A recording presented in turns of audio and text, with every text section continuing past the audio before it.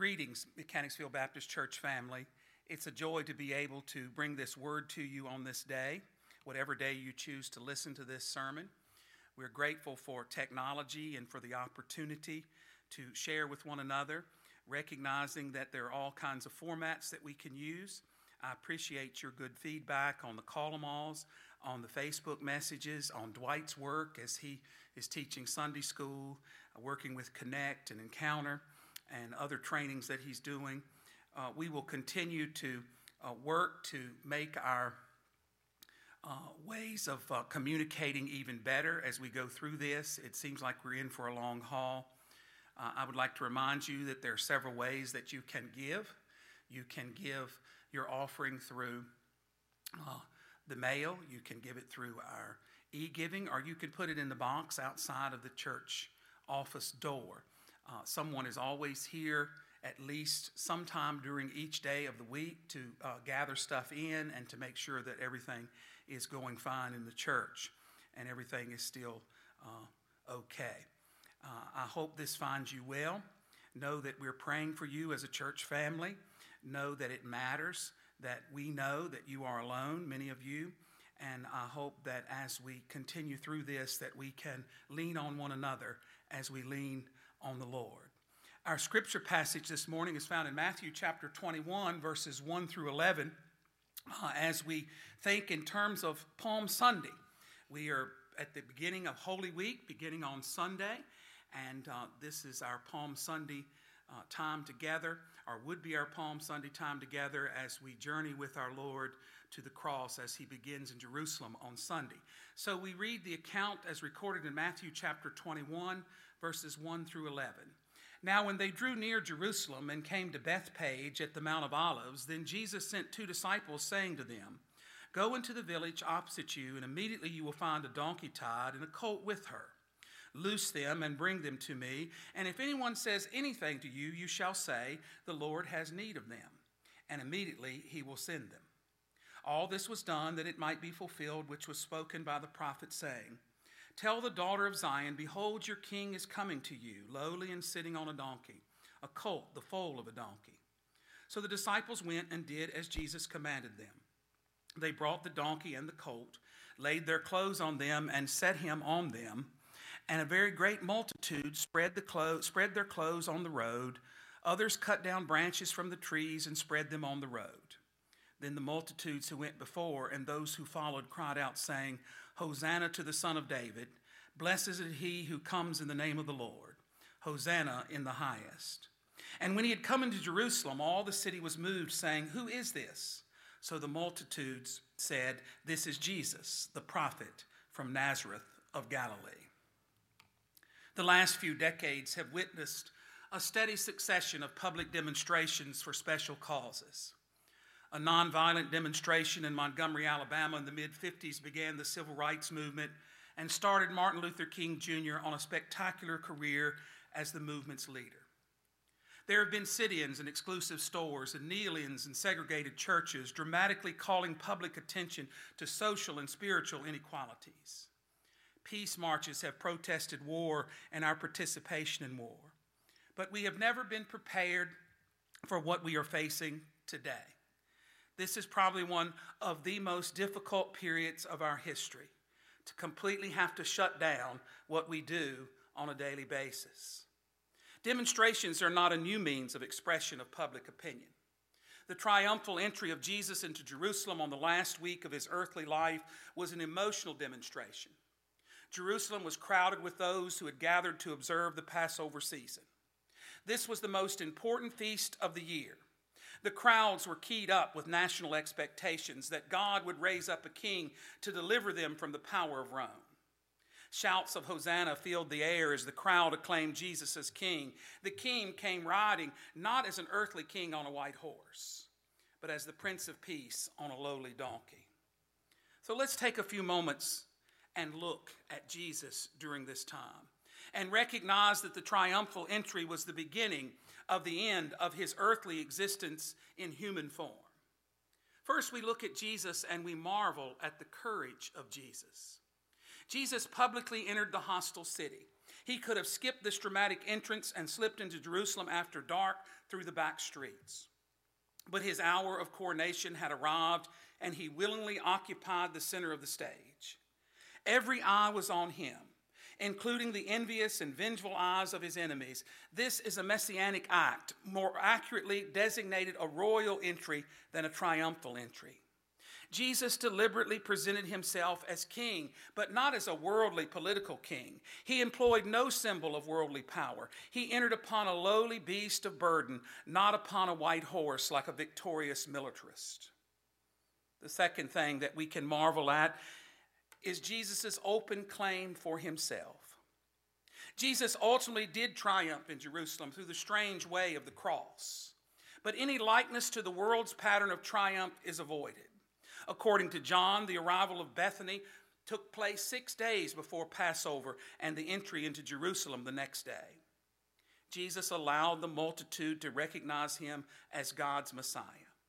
Had he been satisfied to be just another prophet, he would likely have escaped death at the hands of his adversaries, but he could not deny himself. To be the Lord of all, and surely to be the Savior of all, he consciously and confidently traveled a road that would lead irrevocably to the cross. We also marvel at Jesus' tears. It is always a moving scene to see a strong man weep, but there come times and experiences when words are powerless and when the only release from an overwhelming sorrow is the flow of tears. At such a time, tears are the good gift of God. It was deep sorrow and active concern which prompted Jesus to plead with and warn his people. Jerusalem was the unrivaled center of the Jewish world. It was there that the destiny of the nation was decided. For all her record of killing the prophets and stoning those sent to her, Jesus went to her offering himself for acceptance or rejection. He stood above the beloved city of Jerusalem and saw its poverty, its materialism, its empty religious forms and practices, and its unbelief. He saw the hate and bitterness of those who plotted his death. He saw the callous rejection of his spiritual claims by the multitude. He saw the impending doom that hung over the city. He saw the people, teeming multitudes of people, as sheep without a shepherd. And he wept in his overwhelming sorrow as they faced the judgment of God. And I believe that Jesus weeps for us today. We are confronted in a time with something that is frightening to us and causes us a great deal of anxiety and fear, but we must always recognize in the midst of all of these things, God is with us in Christ Jesus, who is weeping for us even now. We marvel at his gracious lowliness. Jesus appeared riding on a donkey. The unsympathetic witnesses were probably amused and perplexed and scornful at this ludicrous demonstration. They were too blind to see that he was teaching them a vital lesson. His kingdom is not of this world. His victory comes not through war, but through peace. Those who would follow him are not the proud, but the humble, not the self-sufficient rich, but the poor in spirit. Why did Jesus choose a donkey, so awkward, so stubborn, and so lowly? If he could not do any better, why didn't he walk? This is the only time the Bible records that Jesus rode. He was to teach us that whatever he touched, he dignified. He was to impress upon us that no matter how despised the object, Christ had use for him, and Christ has use for each of us as well. The royal entry into Jerusalem, his acceptance of the people's acclamation of him as Son of David, the cleansing of the temple, and the messianic signs in Jerusalem all point up the fact that Jesus is the Son of David sent to Israel. Jerusalem's hour of decision has come. Israel must receive or reject her king. No third course is open to her, and the choice is ours even today. We must choose or accept Jesus Christ. You see, God uses all of us. Even in times like this, there is something you can do. You can phone a friend. You can send a card if you have them at your house. You can pray for one another. You can pray for your country. You can listen to the authorities and do what they say. For you see, God uses average, ordinary people. There was not a highly educated man among the original disciples, not one scholar. Not one had wealth or fame. 4 had been fishermen. 1 had been a noted tax gatherer. They were men with weaknesses and flaws like the rest of us. Some had a fiery nature. They stumbled and fell. Yet Jesus took these obscure men and through them turned the world upside down. Christ will work with anyone who will give him a consecrated heart.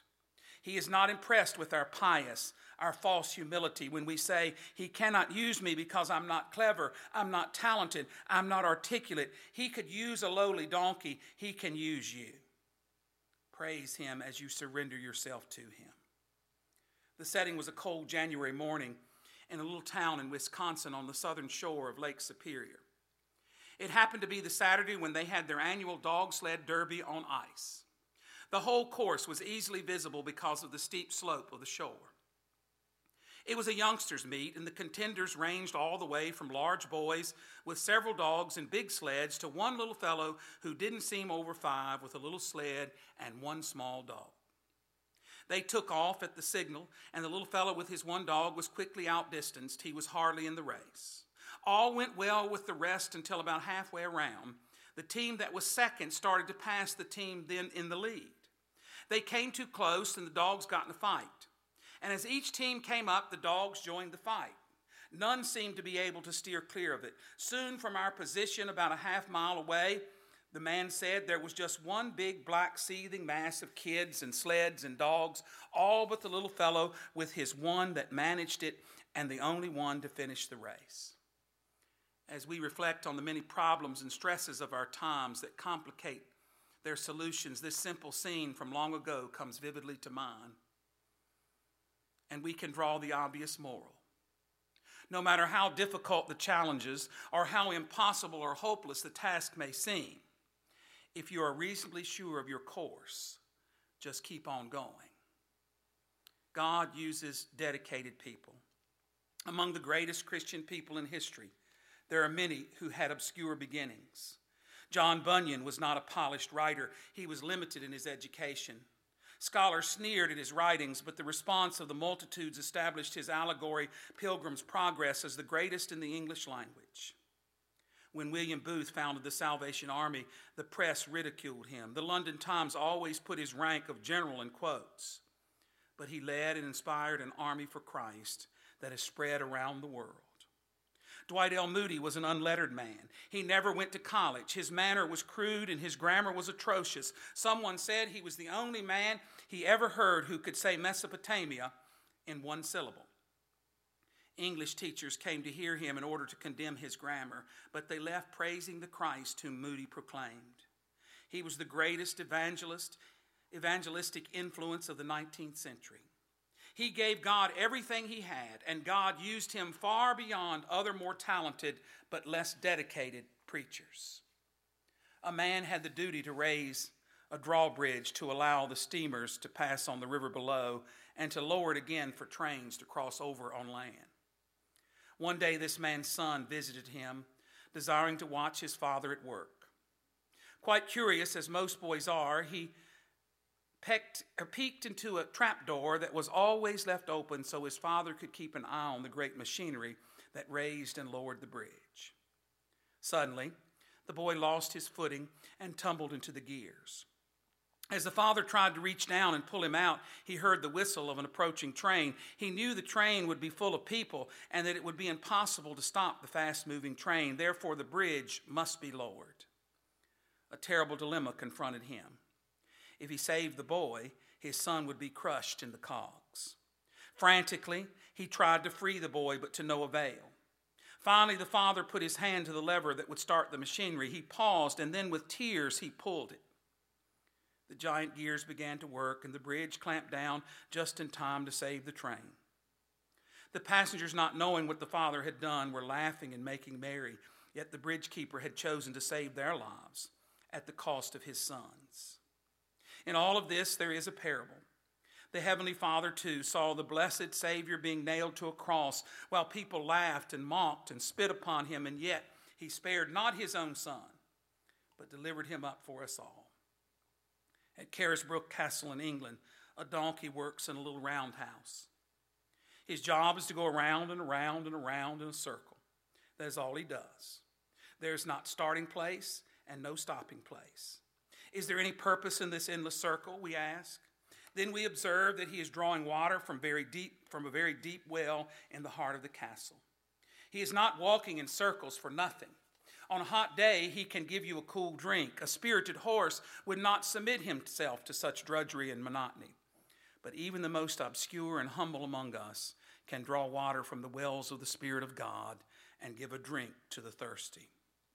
And certainly people are thirsty today, and we have a responsibility to do all that we can to ensure that they are offered a drink. An impressive recruiting poster during World War II pictured Uncle Sam looking straight at you and pointing his index finger in your face. Beneath were these words, "I need you." The poster dramatically expressed urgency. America was fighting for her life. We may be fighting for our life today as we deal with this virus that is plaguing our nation. But we will pray as God's people that God will deliver us, and out of this we will see God's truth and God's power once again. Not only do we need Christ, but Christ needs us. He has no hands but our hands to do his deeds of kindness and mercy. He has no feet but our feet to do his errands of world mission. He has no tongue but our tongues to proclaim the good news of his gospel. You may feel that you do not have much to offer. All he asks is the best of what you have. He does not even require success. All he requires is faithfulness. The Lord has need of you. He wants all of you right now and forever. Shall we pray? Eternal God, we bow in your presence on a day that you have given to us, thankful for your mercies and your blessings, grateful for your love shown to us through Jesus Christ and his willingness to come into Jerusalem on that day and to recognize that it was the beginning of his earthly existence. We're thankful, Father, that we can serve him, that he is our Savior. We pray, Father, for our church family in this very difficult time. We pray for those, Father, who are fighting this coronavirus. We pray for our leaders. We pray for our country. But we pray, Father, that in the midst of all of this, we might be used of you to show your glory to the world. For it's in the name of Jesus we pray. Amen.